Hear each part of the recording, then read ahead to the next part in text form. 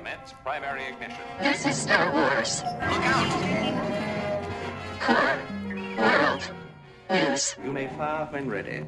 From the bright center of the galaxy, I'm Rex Contact, and you're listening to Core World News, your whole news show for in-depth coverage and analysis of the latest stories from around the galaxy. Welcome to a special edition of Fistful of Beskar, Episode 8, Redemption. Now I'm your host, Ben, Grant, and Adam to discuss. Thank you, Grex. Oh my goodness. The hits keep coming, right? It was 2 finales in 2 weeks. What a week. What a week indeed. And this was, I mean, I feel like I waited for this one for 30 years, just like the last one. But what a great episode. What'd you all think about this here finale?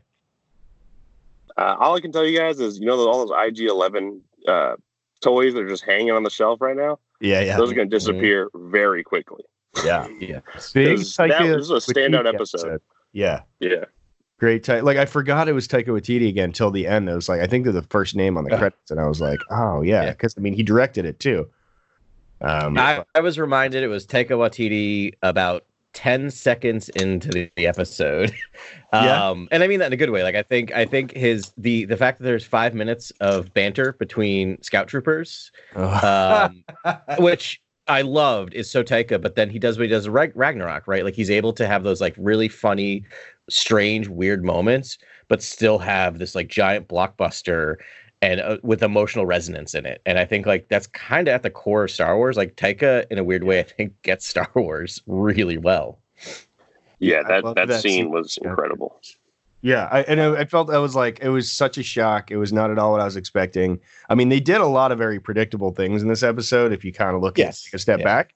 But like, that was not one of them. I was like, oh, we're picked up right here. And it was just like, he played on so many fun fan service tropes. I mean, the like target practice was hilarious. Oh man. Just how that scene breathes too. That scene breathes like a Coen Brothers, film, or like Scorsese. But when you see a Taika scene, you know it's going to end in just comedic joy, and it was an incredible scene. And yeah, when shaking the blaster and it sounded like a spray paint bottle, I was like, oh my god.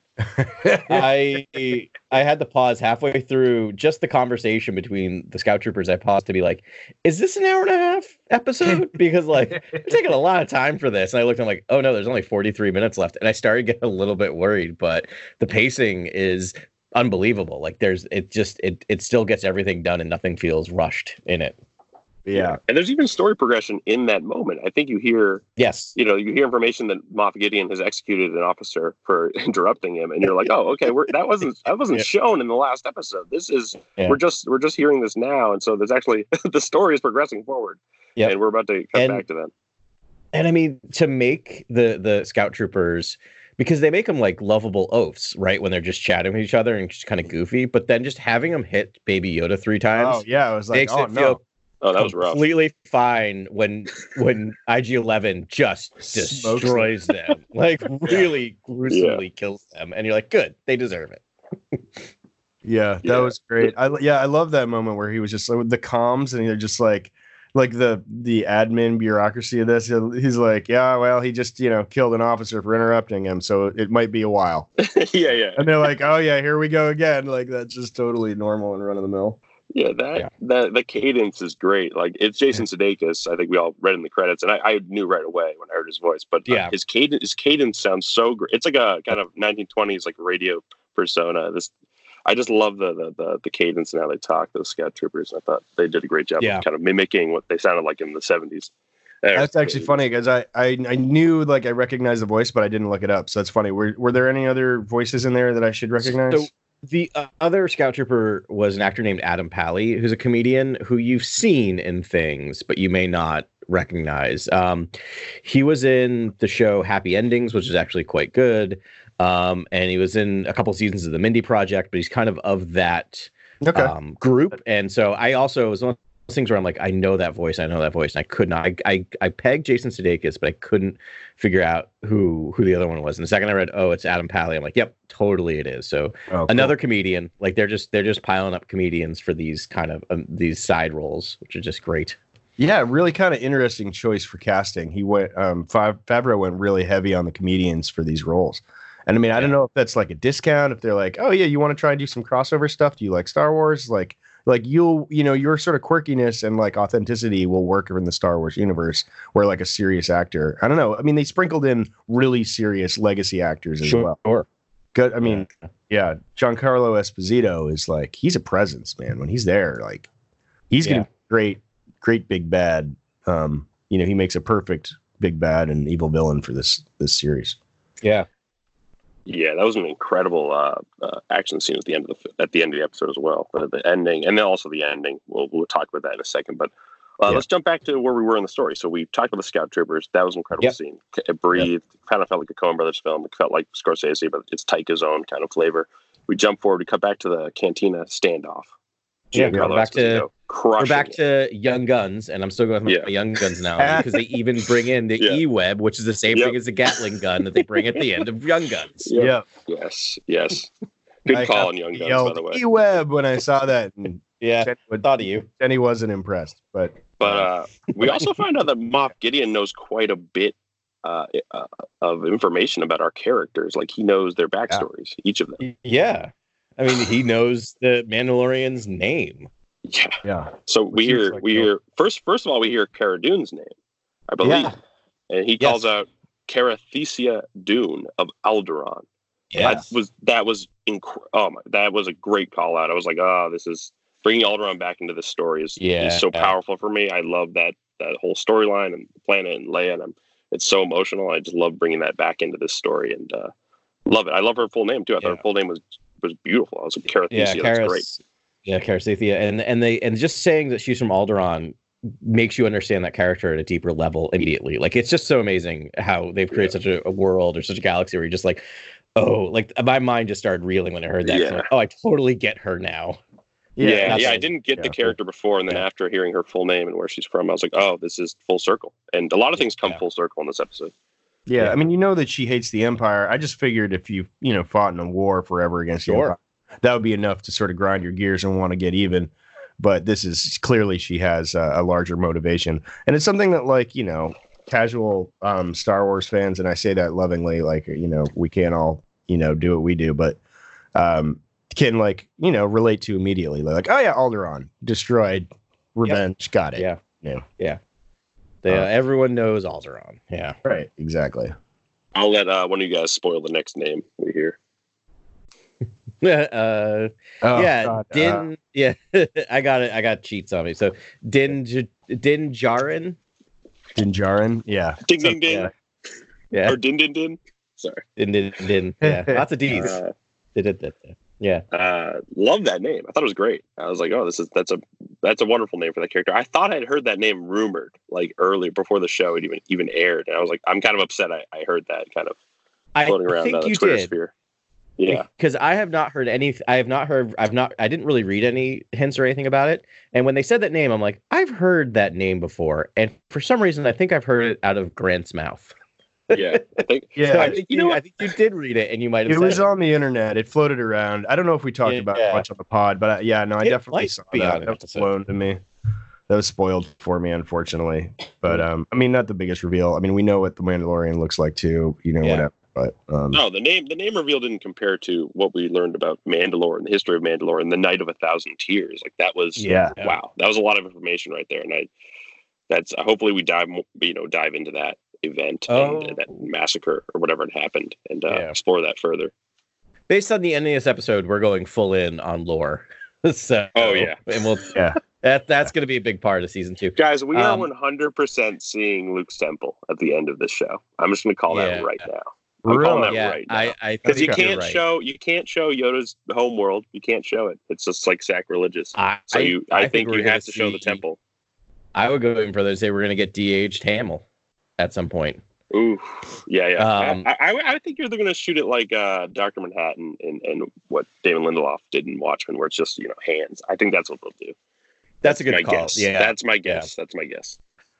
But I don't want to skip ahead because we're kind of going linearly but they're showing things straight up full faced, that things that I thought they were going to tease a little more.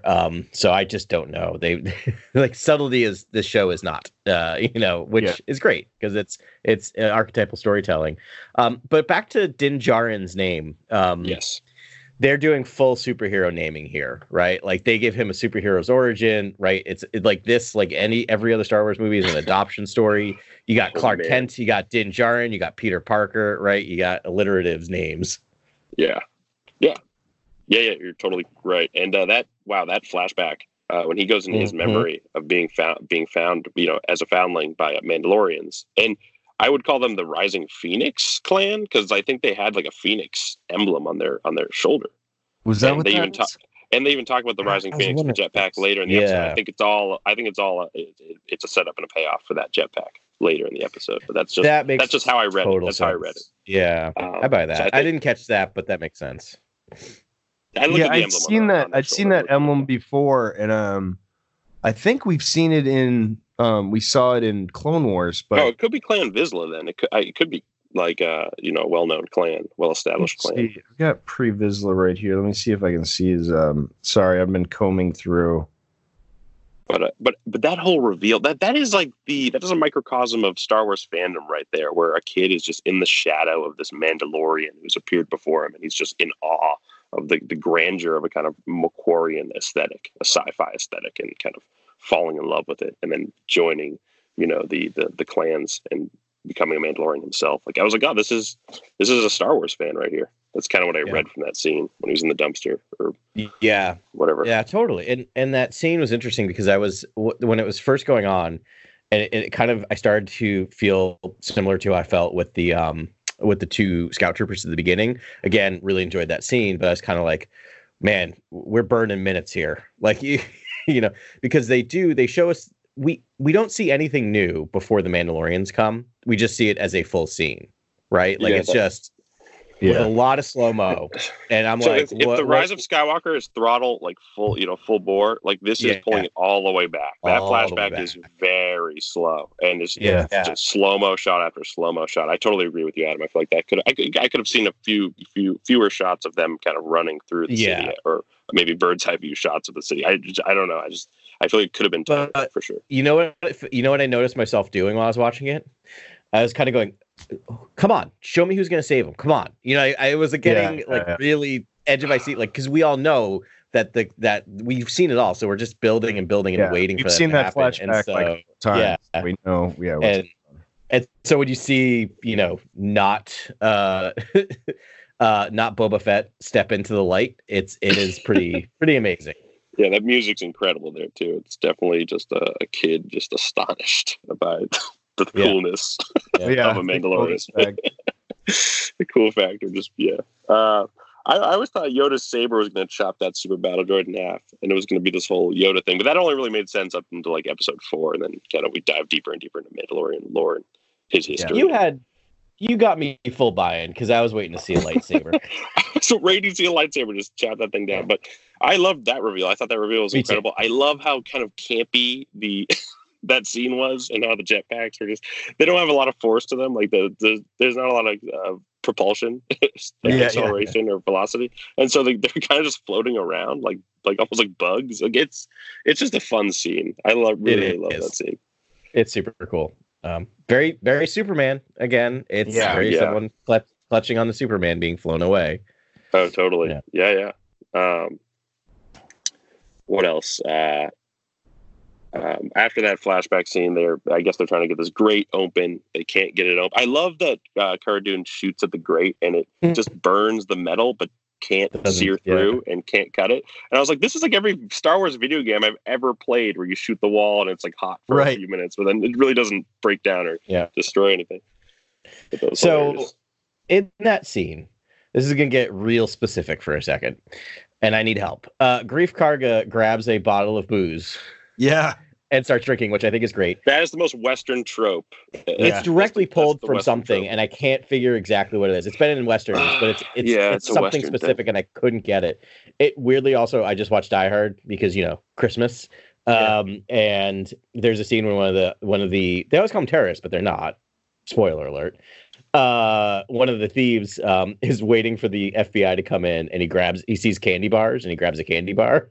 Yeah. And it's just such a great moment in that movie, and I thought of that as well. But that scene of kind of it's driving me nuts. It's like I can almost picture exactly the movie it's from, and it's just not coming to me. Yeah, it's not coming to me either. But I know that you need one of the group members to be the fearful one who's drinking in a Western. Yeah. It's got to build that fear and build that tension that the guy outside really means them harm. So I feel like that's totally a Western trope. I'm gonna go with Young Guns because why not? Because Young Guns, it's worked for you so far. Yeah. So after that, I think we get more IG-11 after this, which might be my favorite character in the episode. Absolutely. Yeah. I mean, when he comes running in, like flying in on that, on the speeder with like no hands on the wheel and just blowing everything away. So great. Just everything. I love like they have a stormtrooper that's like dealing with a Jawa, like not even paying attention, and that one gets smoked too. He's just like IG-11's like, nope, must protect Baby Yoda. Yeah, I love seeing droids. Baby Yoda's laughing up a storm. Yeah.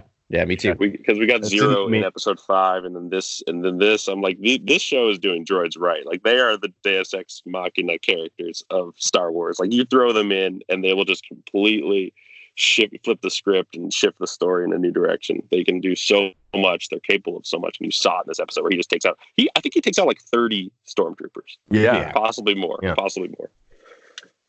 I mean, yeah, essentially just, and then with the help of just flanking them, they essentially took out that whole legion, which is kind of hard to even fathom. I loved seeing, I know I'm jumping ahead a little bit, but I loved seeing the Mandalorian fight hand to hand with Death Troopers. I gasped. Yeah. Like, oh my gosh. Yeah.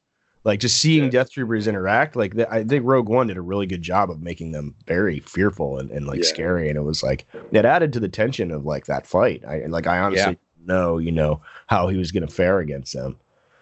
But that was crazy. And then the just the pacing of that the Giancarlo of the Moff Gideon, just sort of like one-shotting the power pack for the. Oh man, that was so meta for me. That felt like Gus Fring's end in this kind of like post Gus Fring like explosion, and like now we're gonna get more Gus Fring, but it's just in another dream world, like another idea here. The character. But it was, there was a lot of weight to that. It was like, it was a scary moment, the fact that like, oh, he can't be touched. And I was like, what's going to happen? Is he actually going to kill our hero? Like, pretty interesting. Yeah. I love the Death Troopers. It's their brand to get one in. They can't go down immediately like Stormtroopers. So like you do see them like fight back and throw a few punches and they land on the Mandalorian. You're like, this is awesome. Like, I can't believe it. And then, Gina Carano's acting was incredible in this episode when the Death Troopers when they breach into the cantina and you hear their vocoders and their scary, dialect to each other. And then, she's just like fearful behind the bar counter. And I was like, this is incredible. Yeah. She looks like she has the fear of God in her. Like there's like, those characters are hype, very scary. I feel like if Taika was directing, it was like, these are the scariest possible, enemies to encounter. And they just breached in and you're hearing them. Yeah. There's history there. I'm guessing she might've been the only one who survived an attack by them in the past, something like you can feel that like almost phobia level fear. Yeah. It's and then watching her psych herself up is amazing. And it's really interesting that this is also, this show makes me want to go back and watch all the Westerns I used to watch all the time, because there's also the scene where they are in the standoff. Someone comes to rescue, they go out, they fight, and then they have to go right back in is from another Western as well. I mean, several, but the idea, like you get this, like almost you think they're going to get away and then they just end up back in the same spot again, worse off. It's such a great moment. Yeah. Yeah, that was cool. I liked just gear wise. They used the Death Troopers Sonic Imploder, which is like standard gear. We saw that a lot in Rogue One, and it established like it's a really, really, really powerful detonator. It's not the same as the Battlefront 2 sort of version of it, but it's still pretty. It actually kind of is, because it's sort of it not only did it blow up the door, but it knocked her back like 20 feet and like the room. From the outside, which is pretty cool, but just from a gear standpoint, that was pretty dope. Yeah, very cool. Nice. Yeah, in terms of the schematics and how the shootout, the location, and kind of the set design, everything that we're seeing, and their path through the location. I think there's either a Civil War film or like Last of the Mohicans, where there is a fortress, there's a standoff. They go into a subterranean level to get out of the fortress. There's a secret door. You know, like I've seen this set up before in terms of the standoff and the layout and kind of the blueprints for how they travel through it. I've seen it before in films, in Western. So I too want to go back and look at all those Westerns to see if anything matches this. But so after that, we get IG-11 strolls in with Baby Yoda. I love when he reverses to protect, like he turns his body 180 to like protect Baby Yoda. I was like, oh, this is awesome. Like I love that he's a nurse droid now. He's a protector and a nurse droid. Yeah, nurse droid first, and then protector like sort of second. Yeah, that was really crazy. And then like but it was like, I mean, it was like a suicide mission. These IG-11 droids. I mean, it's pretty cool that like it's very on character that they're like designed to be destroyed. You know, they just sort of go in and you know, he was always trying to kill himself when we first saw him in the first episode, and like this time he's just like, you know, I'm willing to give up my body to save my, you know, my charge, and but got in there, did a lot of good, and then you know, and then we see the Mandalorian really coming around and looking at him in a whole new light. Definitely towards the end, but even in that scene, he runs out and covers him. So. Yeah, there's a scene coming up that we'll talk about that is, I think, just beautiful, and they've been setting up the payoff. I never saw it coming, but they set up a payoff throughout the entire season, which I thought was amazing. Yeah, beautiful payoff from episode 1 to the finale. Incredible. Yeah. Well, so another cool trooper that we saw here that's actually, I think it's the first time we've seen it, is the I think so, yeah, Imperial Flame Trooper. So we've seen like First Order Flame Troopers, and I don't think we've seen any in the Clone Wars, but maybe they were. I think the Marines had flamethrowers, the Clone Marines. But yeah, so that was a cool character. Obviously, everyone on the like Battlefront 2 subreddit was like, one of those is looked super cool. Like so much swagger on that actor too. It was just like, time to set something on fire, and yeah, pretty cool. And a unique paint job, which we don't generally see in you know the original era, right? Like there wasn't a lot of individuality like we got in the Clone Troopers. The fact that they had like red paint. Yeah, the red paint's nice. There were some, I think there were like some Imperial Shock Troopers were red and white. You don't see them much, but they were in Battlefront 2015. Right there. There's also like. There's Dark Troopers or Shadow Troopers where they're stormtroopers but with black armor, right? And you don't see those too often.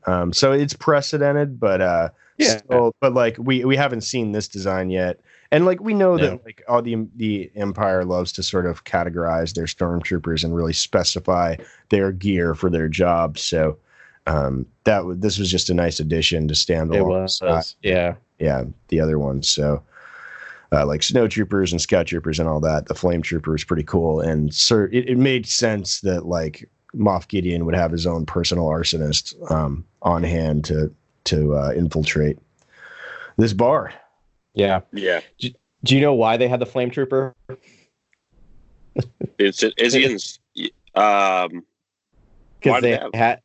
Because they had to get Baby Yoda to fall asleep somehow. Because the entire time that the Mandalorian was injured, I'm just like, Baby Yoda, do your thing, heal him. And so they had to give Baby Yoda a different force power to use to wipe him out. Like, sorry, not to be like break it down too much, but I'm just like, it was totally worth it. It made sense, but I'm like, oh, that's why that's happening. Yeah. Yeah, no, that was kind of funny how they did that. And because, the whole time I was thinking that too, but I was like, oh, can't he just like heal him? But it's cool that they didn't just use that trope again. You know, Agreed. Like, it would have felt too good. I never thought of it in that way. I just thought everyone had to be spent at the end at that very moment. And then I think that was just his turn to use all of everyone gets their moment. Yeah. And it's a progression of Baby Yoda's character too, because he hasn't killed anything yet. Like he'd never actually hurt something or fought, he had just sort of, interfered, but not in a different way. But he clearly knew what was at stake here and wasted that guy. Yeah, that was awesome. That was an incredible scene where he raises his hands and a little force push at the end, send all that fire right back at him. Yeah. So Din Djarin's injured in this scene. He's just looks like his severe head trauma, bleeding from his skull. like that injury his skull. Yeah, they didn't even know it. Central processing unit is damaged. Yeah. He's like, that was a joke. That was good times. So that they get through everyone's, Mando gives the child to Cara Dune. Her and Grief run through the sewer, they go into the sewers. IG-11 stays behind. Big moment of the episode. This is the moment my son was like psyched about seeing. He was like, "Oh, the Mandalorian's gonna take off his helmet!" Like I love, hearing what other people want to see in this episode, and he was just obsessed with the idea of seeing his helmet being taken off and who's under there. And it was such a fun mystery to have throughout the series. And finally, the helmet comes off, and it's just he looks just it's just bloodied. He's just like injured. He's just fatigued. He's like it was just so realistic. It didn't feel like sweaty. He was freshly cleaned or like makeup or made up to be a really handsome actor in that moment. It was just like so real. Yeah, he looked like Lee Van Cleef. Yeah, like just like sweaty and like shiny. And they needed that moment, right? Because he's really good at acting with the helmet on. But like, yes, you pull away the hand and there's blood there. She pulls away her hand, but I'm just like, it's hard to convey like dying with a helmet on, right? And so I was kind of just going like, because it felt to me, it's like, no, leave me behind, I can't go. I was just not buying into that at all because I hate, that's one of the tropes I hate in movies. Yeah. But once they pulled the helmet off, I'm like, oh yeah, no, he's dying. Like he's not doing well. As soon as she pulled her hand away from his skull and it was like covered in blood, I was like, severe concussion, et cetera, et cetera. Yeah. But it was pretty cool. We saw some back to mist. That was a new little thing. Mm-hmm. It was kind of a funny effect, but sure, great, totally healed him. So throughout the entire... all over his hair, I was like, it's hitting his hair, like shave his head. Yeah. It's not doing good. It's not doing anything. It's gonna have the perfect head of hair. It just gets like nicely really long locks after this. Yeah. So this scene I really connected with, because we talked about how were they going to reveal, if they were going to reveal his face, how were they going to do it?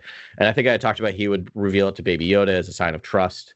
But I liked how they used it in this because they've spent the entire first season showing his first, like as a child, being revealed to the world by a droid. Right, like this moment of the droid opening it up, and it's kind of like his life is completely changed at that moment, and he is no longer a child anymore. He's going to be part of a warrior clan, right? And I feel like having this moment of a droid again revealing his face to the world, but in a way of like revealing his face as becoming part of a family, is kind of just really beautiful in a way that's really weird at the same time. Oh, totally. It's the perfect payoff for his phobia of droids and then having to trust in a droid in this final hour. I was like, oh, this is gorgeous. Like, I love the storytelling. I love that he says, no living thing has seen my face. And then he's like, I am not a living thing. I was like, oh, this is beautiful, beautiful writing. I loved the dialogue in this episode.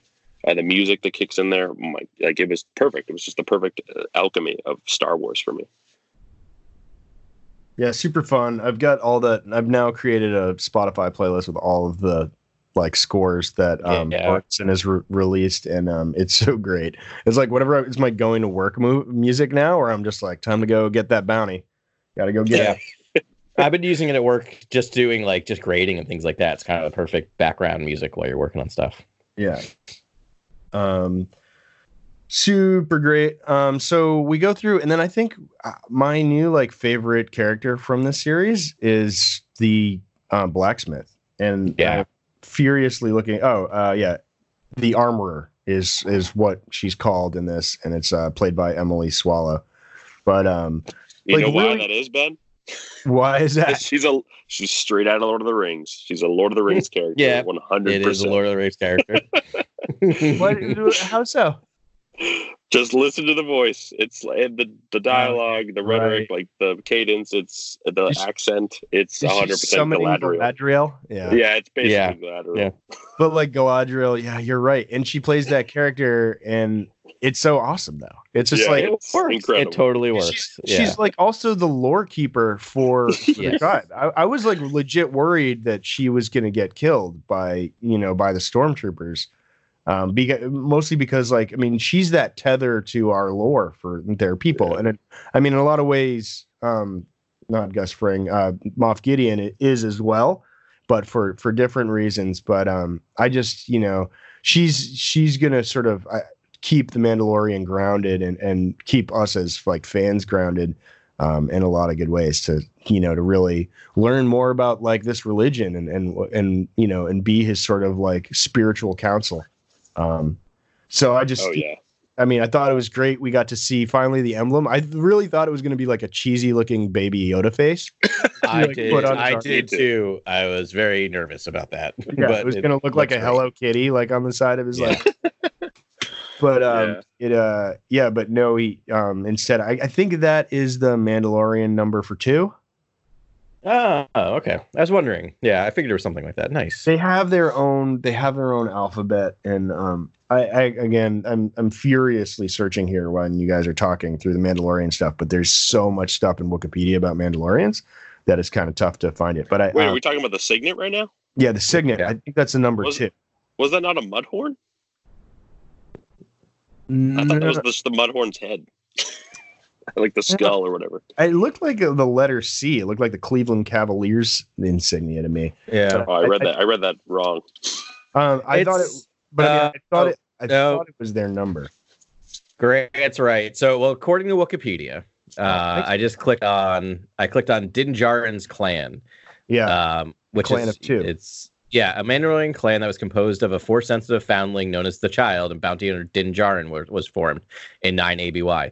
Their signet was a mudhorn. Okay. So their claim, Wikipedia is not infallible, but they're saying it's a mudhorn. And when I see a picture close up, it does look like a mudhorn. But cool. It also looks like it's very, very clearly made it stylized, and it does look like 2, right? There's 2 kind of things coming. Yeah, 2 like spikes. So, I don't know. I think I've seen their alphabet before, and I know it's it's obviously different than Arabish.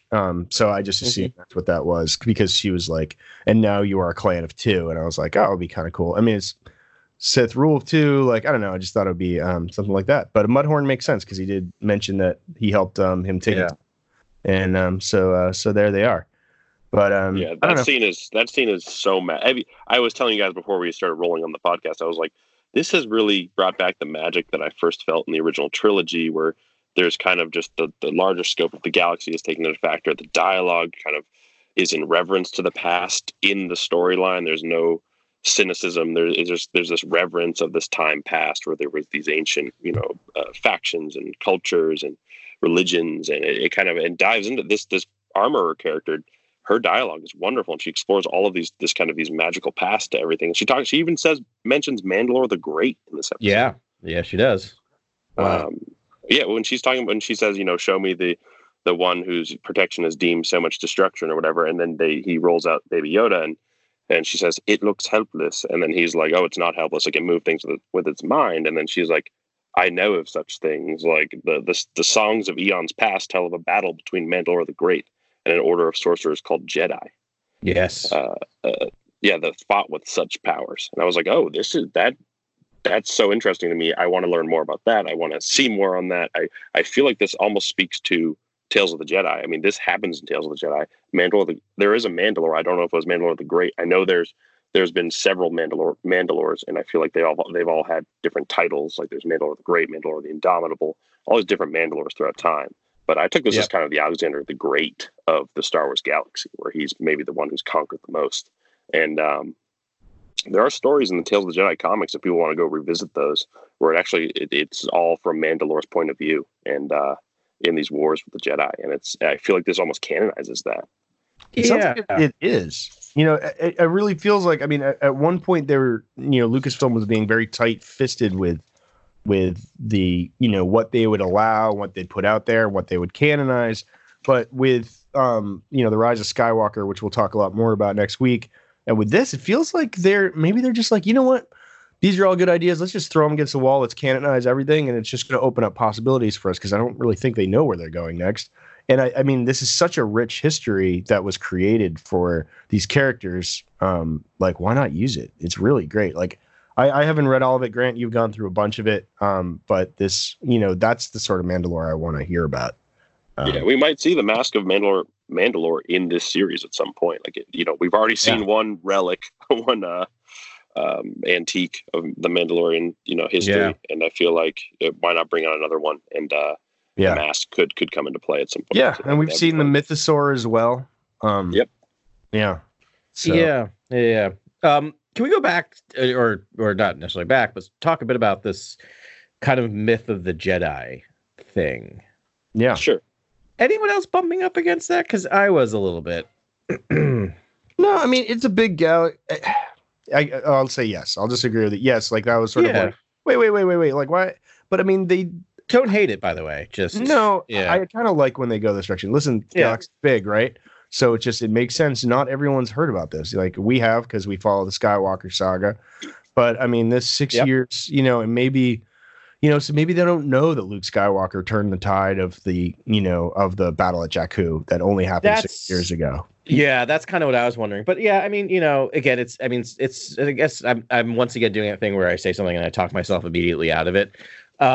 Because in Star Wars, they talk about Jedi being kind of myth in at the beginning of A New Hope, even though it's only 19 years since Jedi were running around fighting wars, so clearly there's a large galaxy. There's been disinformation campaigns done by the Empire, so sure. I like it. It's weird, like as much as I kind of was like scratching my head a little bit at first, I'm like it's kind of, as Grant was saying, it's back to that core Star Wars mysticism idea of just this chasing after myths and legends. So I'm on board. I just bumped up against it a little bit at first. Yeah, right. Well, in A New Hope, you have Moffs and regional governors speaking to Vader about how his religion's ancient, and I feel like and Darth Maul was around not so long ago, and they may have heard some uprising, some talk of Sith, or obviously the Jedi were there was numerous Jedi at one point, and everyone knew about them. But even in A New Hope, you're getting it's kind of spoken about as if they are extinct. And that there's nothing left of the orders, the two warring factions of the Force. So I give it a pass. Yeah, and you have an active disinformation campaign by the Empire, which is trying to stamp out any recollection of the Jedi altogether. I mean, you have Sidious just trying to systematically, erase them from the. Yeah, it speaks to just how powerful that eradication process was. Like they just were totally gone. They're extinct. They were erased. Yeah, I'm nervous they're gonna try to force it up a little bit. That they're gonna introduce a new force power, like force amnesia, dark side amnesia. Like I just pray they don't do that. And I like this. They just leave it kind of like, things are weird. People hey, the media just started treating it as myth. Yeah, I mean, the Empire was just like, oh, that never happened. They were, terrible things, or they were just gone, just erased from the collective memory. I mean, I can buy into that. I think there is a dark side power listed in that. There is a dark side power listed in one of those books that talks about how they can cloud the thoughts of the masses. Like they can do that. Right. So I mean, we to say Sidious didn't do that. We even get a little bit in episode 2, right? Where Yoda's talking about the cloud of the dark side affecting their ability to see. Yeah. All right, let's just leave it at that, though, that we can conjecture and we can have these thoughtful discussions and not have it happen in a show. Yeah. Please. Yeah. Either way, it's pretty great. We have his next steps lined out for them, and it went in a direction. I think we talked about this, but I'm pretty excited about the fact that now he's going to be seeking Jedi, right? Mm-hmm. I mean, I bumped up a little bit against the fact that he's too young to be trained, so he must be returned to his people. And then they're just like, well, you use the Force, so your people are Jedi. It's there's a little bit of a leap there. And I was like, because I was like, oh well, do you want to find out what kind of being this is?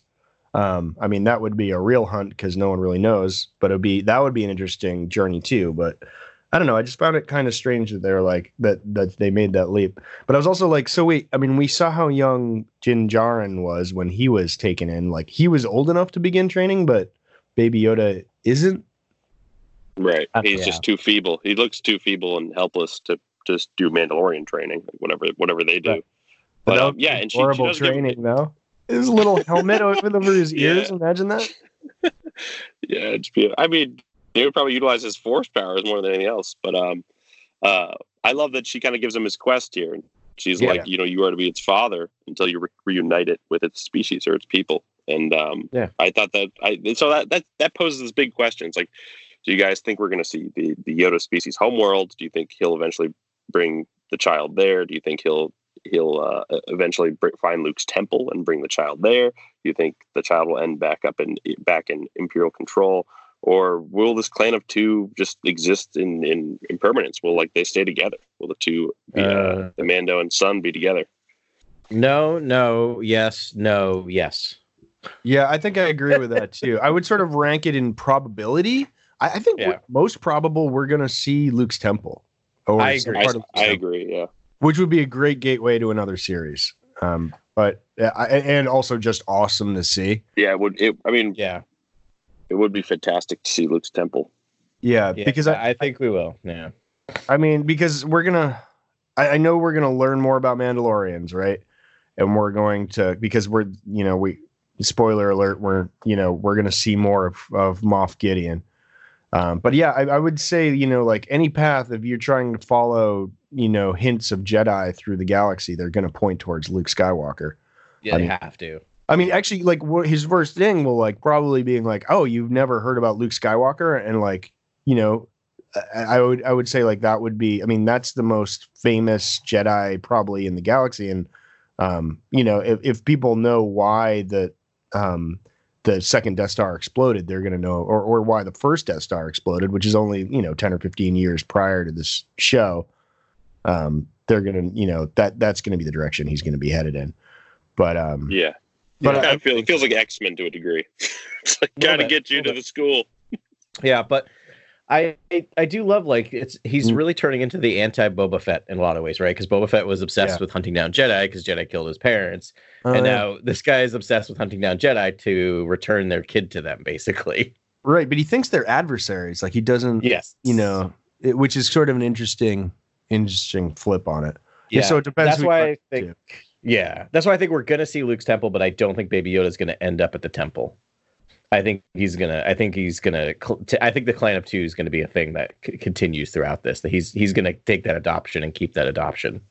Oh, that's option 4. The Clan of Two continues.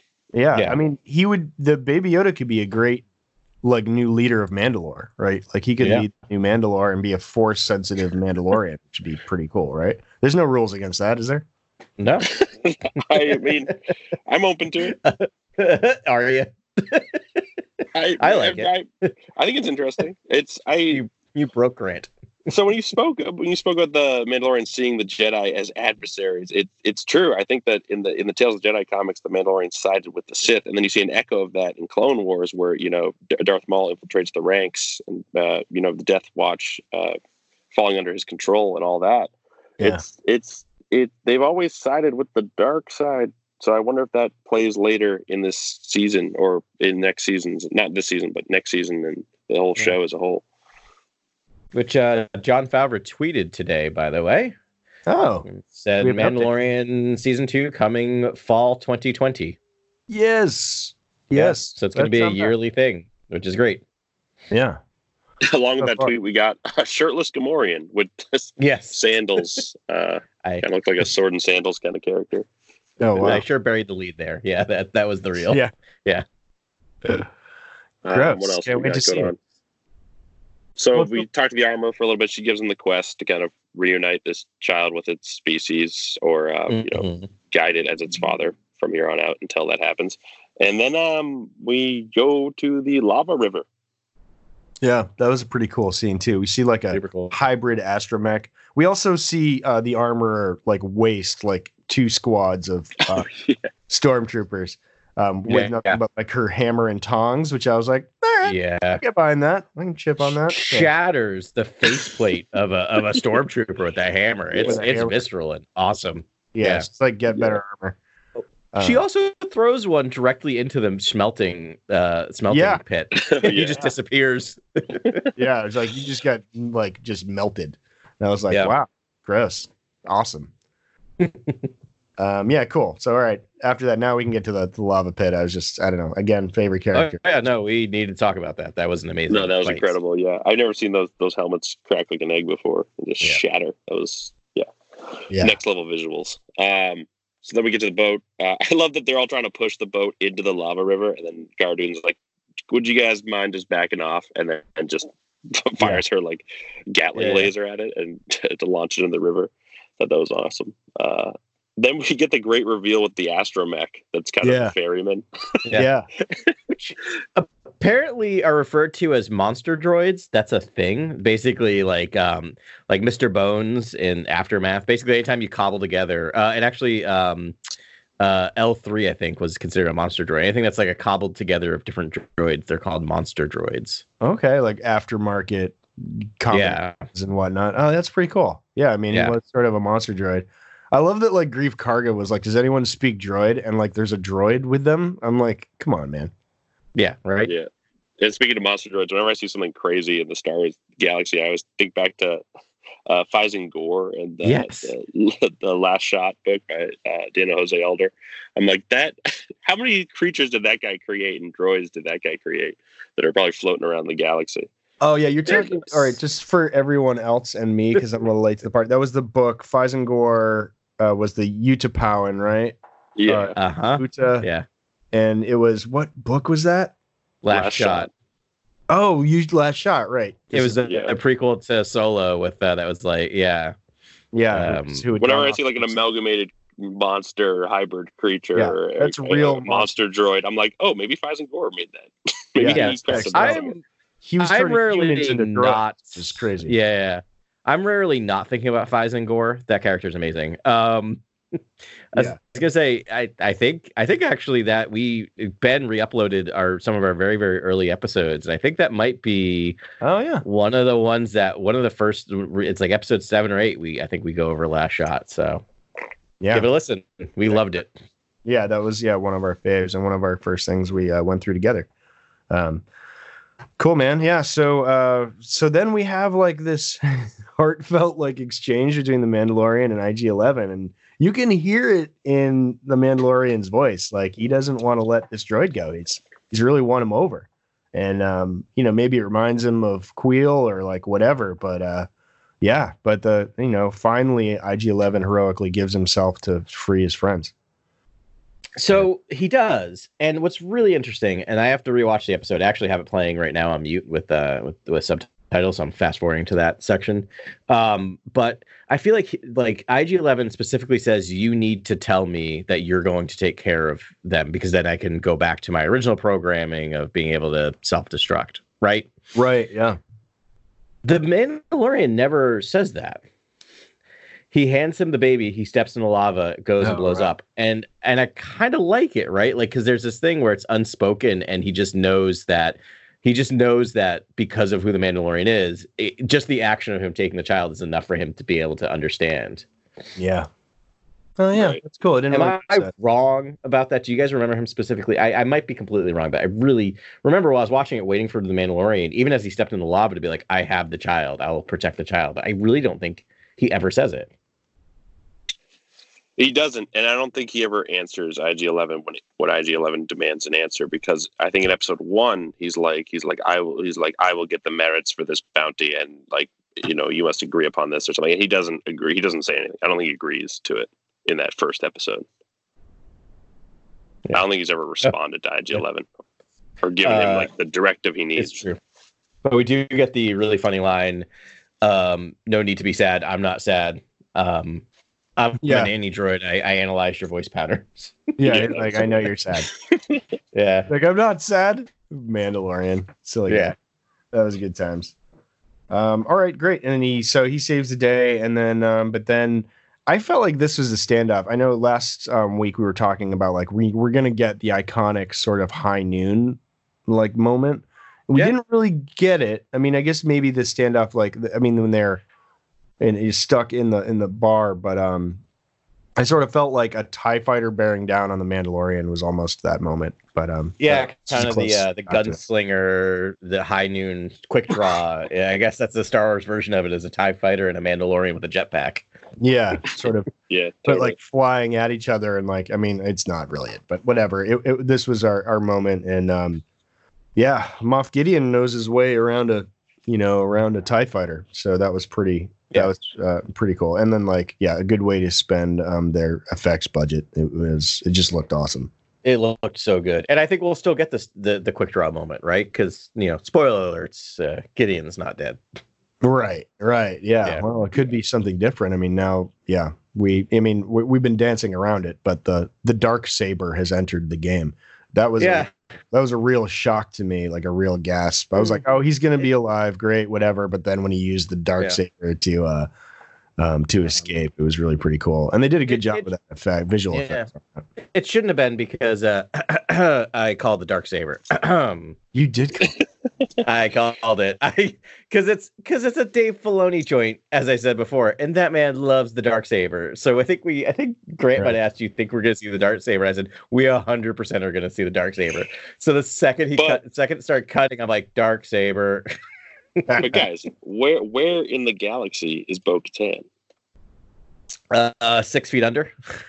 Also, do we think Gideon was the perpetrator of the Night of 1,000 Tears? Was he the one, massacring I think they confirmed the that. They confirmed he was one of the leaders of that siege. That's why he knew his name.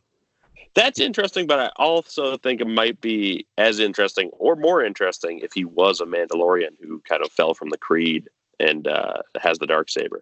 Oh, but maybe I guess maybe you guys are right. Maybe he was a Moff at that time and he perpetrated all that. He was, because didn't they say he was placed on Mandalore as he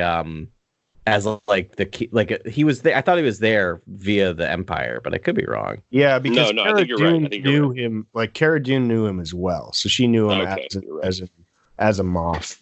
Yeah, or as an admiral. Maybe he wasn't a Moff then, but. They seem to know him by reputation. They were just like, oh no, this guy's so cool. Like they know, that they see him coming in. Well, I guess we can assume that he may have fought Bo-Katan at some point and taken the saber, because I think it was in her possession last. I don't know who had it last, but I think Sabine gave it to her because she saw her as the true ruler of Mandalore, and that's the last time we saw it in Star Wars chronology. So do you think, so now that we've got our answer about the darksaber, do you guys think we're going to see Bo-Katan in the next season? I don't know. I'm trying to remember how old Bo-Katan was, because I think that was like 20 years. That all happened pre Battle of Yavin, right? Like right before Battle of Yavin. That's right. Yes. Yep.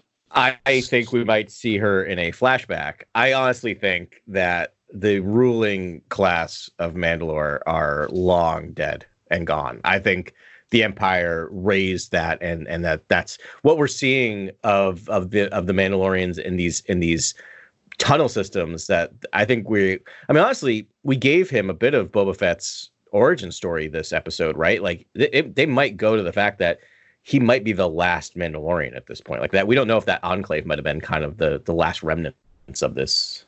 It's or maybe one of them, but it's definitely, it doesn't seem. Yeah, I think their ruling class is gone. I think Mandalore is shattered.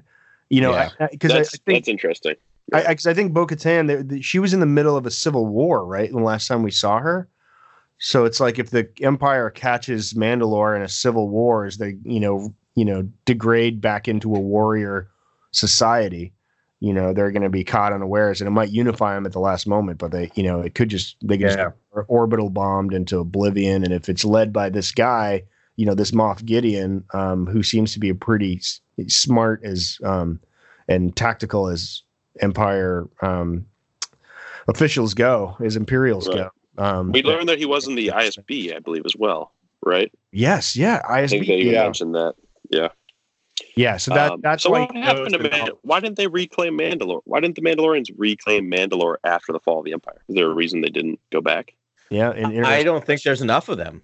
I think as much as there's the fall of the Empire, as we saw in this show, right? There's still garrisons, right? So we don't know if Mandalore is not being ruled by warlords, ex-Imperial warlords. But because I think honestly, not to get like super not cynical, but like behind the scenes, because we need a season 3 or a 4 or a 5 plot, right, where he goes back to Mandalore. Right. Yeah, I totally agree. Cool. And just going back to the history of the Darksaber, we know that the Darksaber is kind of a combination of a sword and a lightsaber. Has a thin black blade.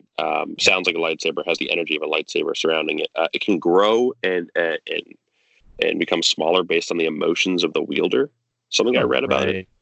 I believe it belonged to the first member of Clan Vizsla, as I guess the first Vizsla to become a Jedi, the first Mandalorian to become a Jedi.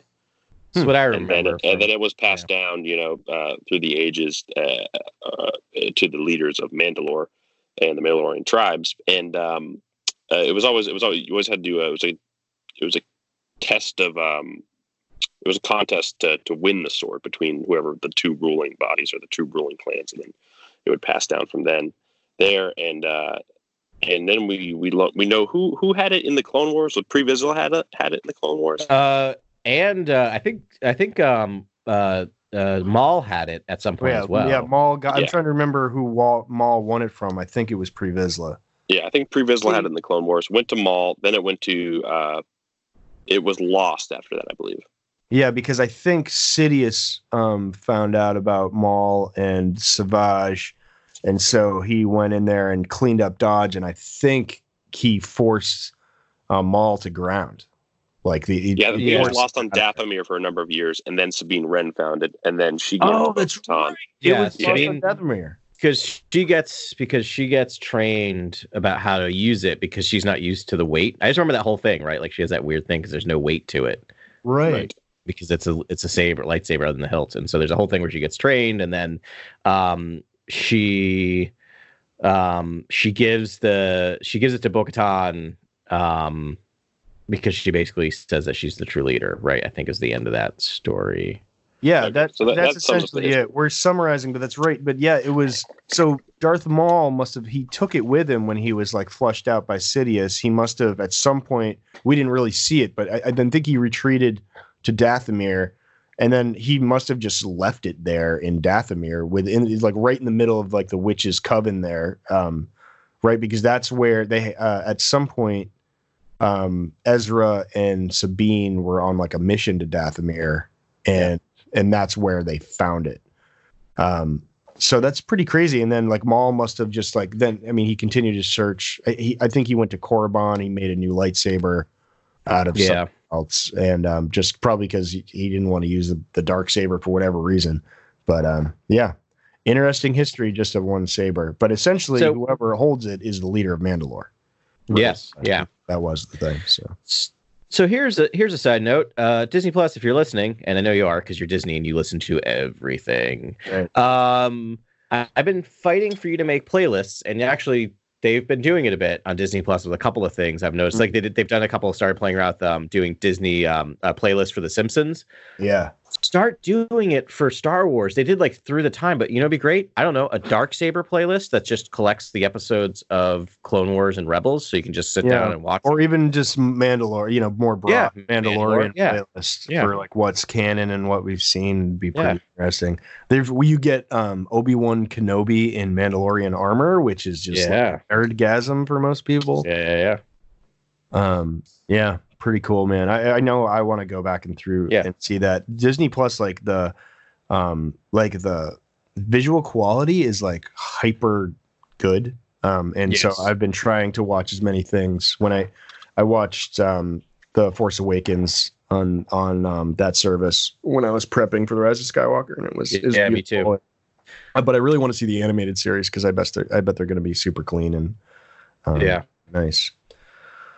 So, wow. So a lot to digest there and a lot of directions to go. We know we're getting season 2. We know now that it's going to air in fall of next year, 2020. I can't believe next year's 2020, or in like a week it's going to be 2020. But yeah, super exciting. And I mean, I hope they go multiple seasons on this. And I hope it's sort of, I was thinking earlier in this episode, it was like this, I hope this was sort of a debut for all of these directors to maybe do their own projects in the Star Wars universe. I mean, I hope Taika Waititi takes one of these on, or Chow, or any, like, they all did such a nice job with these things. I'd love to see more from them. I'd love to see their voice used to other parts of the galaxy. And we know Deborah Chow is doing Kenobi, so she'll be doing that. Oh, right. Yeah. So she's already in. Yeah, that's great. Yeah. Taika's going to do Dr. Aphra, man. I'm calling it right now. I'm telling you, I'm so on board for that. This episode is so Dr. Aphra tone, like the opening with the Scout Troopers is very Dr. Aphra. So speaking of what you were saying, Adam, about the Darksaber and a playlist of the Darksaber, be awesome to see a comic series that's maybe like Tales of the Darksaber or something. We actually see it pass through all these. We see the Mandalorian history canonized in the comics, so we at least have a basis for what they're talking about in the show that we can go back to. This kind of reference system. That would be great. We're gonna start. If all the comics have, it would be really nice to. I mean, now that. I mean, they're really recanonizing a lot of the stuff, and maybe they just want to be like, I don't know, just go back into this. Like, I don't. It wouldn't be like Lucasfilm to just be like, all that stuff's canon again. But I mean, it would be like them to sort of put out a new sort, material that calls back to a lot of these characters or reintroduces them, and that would be pretty fun. Yeah, totally. This is Star Wars for now, for a while. I mean, the Skywalker saga just ended. There's not going to be another movie until at least 2022, I think, right? Like, that's probably. So we're going to have at least another, and that's probably be Christmas 2022. That's going to be season 4, if they keep going on this. Season 4 of The Mandalorian will have aired before we get another Star Wars movie. Right? That math checks out? Yeah. So, like, this is it. Like, this is Star Wars. So we're going to see a lot of things as we have with the movie spinning off. We're going to get comic series. We're going to get things. I mean, like, it's interesting, right? Like, this is the new face of Star Wars is the Mandalorian, and it's doing a hell of a job. Yeah, really cool. Right. I wonder when Cassian Andor is going to land on Disney Plus. I think that'll be our next show. But if Mandalorian's coming out fall 2020, that's pretty soon, and I feel like that might. It's fun. It's interesting to see how fast this show is moving in comparison to some of the other projects, because I feel like Cassian Andor must have shot that already, and it must be in post at this point. They don't have a director. I thought they were shooting in the spring. I thought the spring was when they were starting to shoot. Yeah, I don't know. I could be wrong. Really? Yeah. Okay. Yeah, I don't think they shot anything. And there's been issues with that show, as I heard. Right, like, it's still happening, but I thought it kind of was a little. I know it got a new showrunner in Tony Gilroy, but I didn't know. I thought they had shot some of the episodes already. I thought Gilroy wasn't on the project anymore.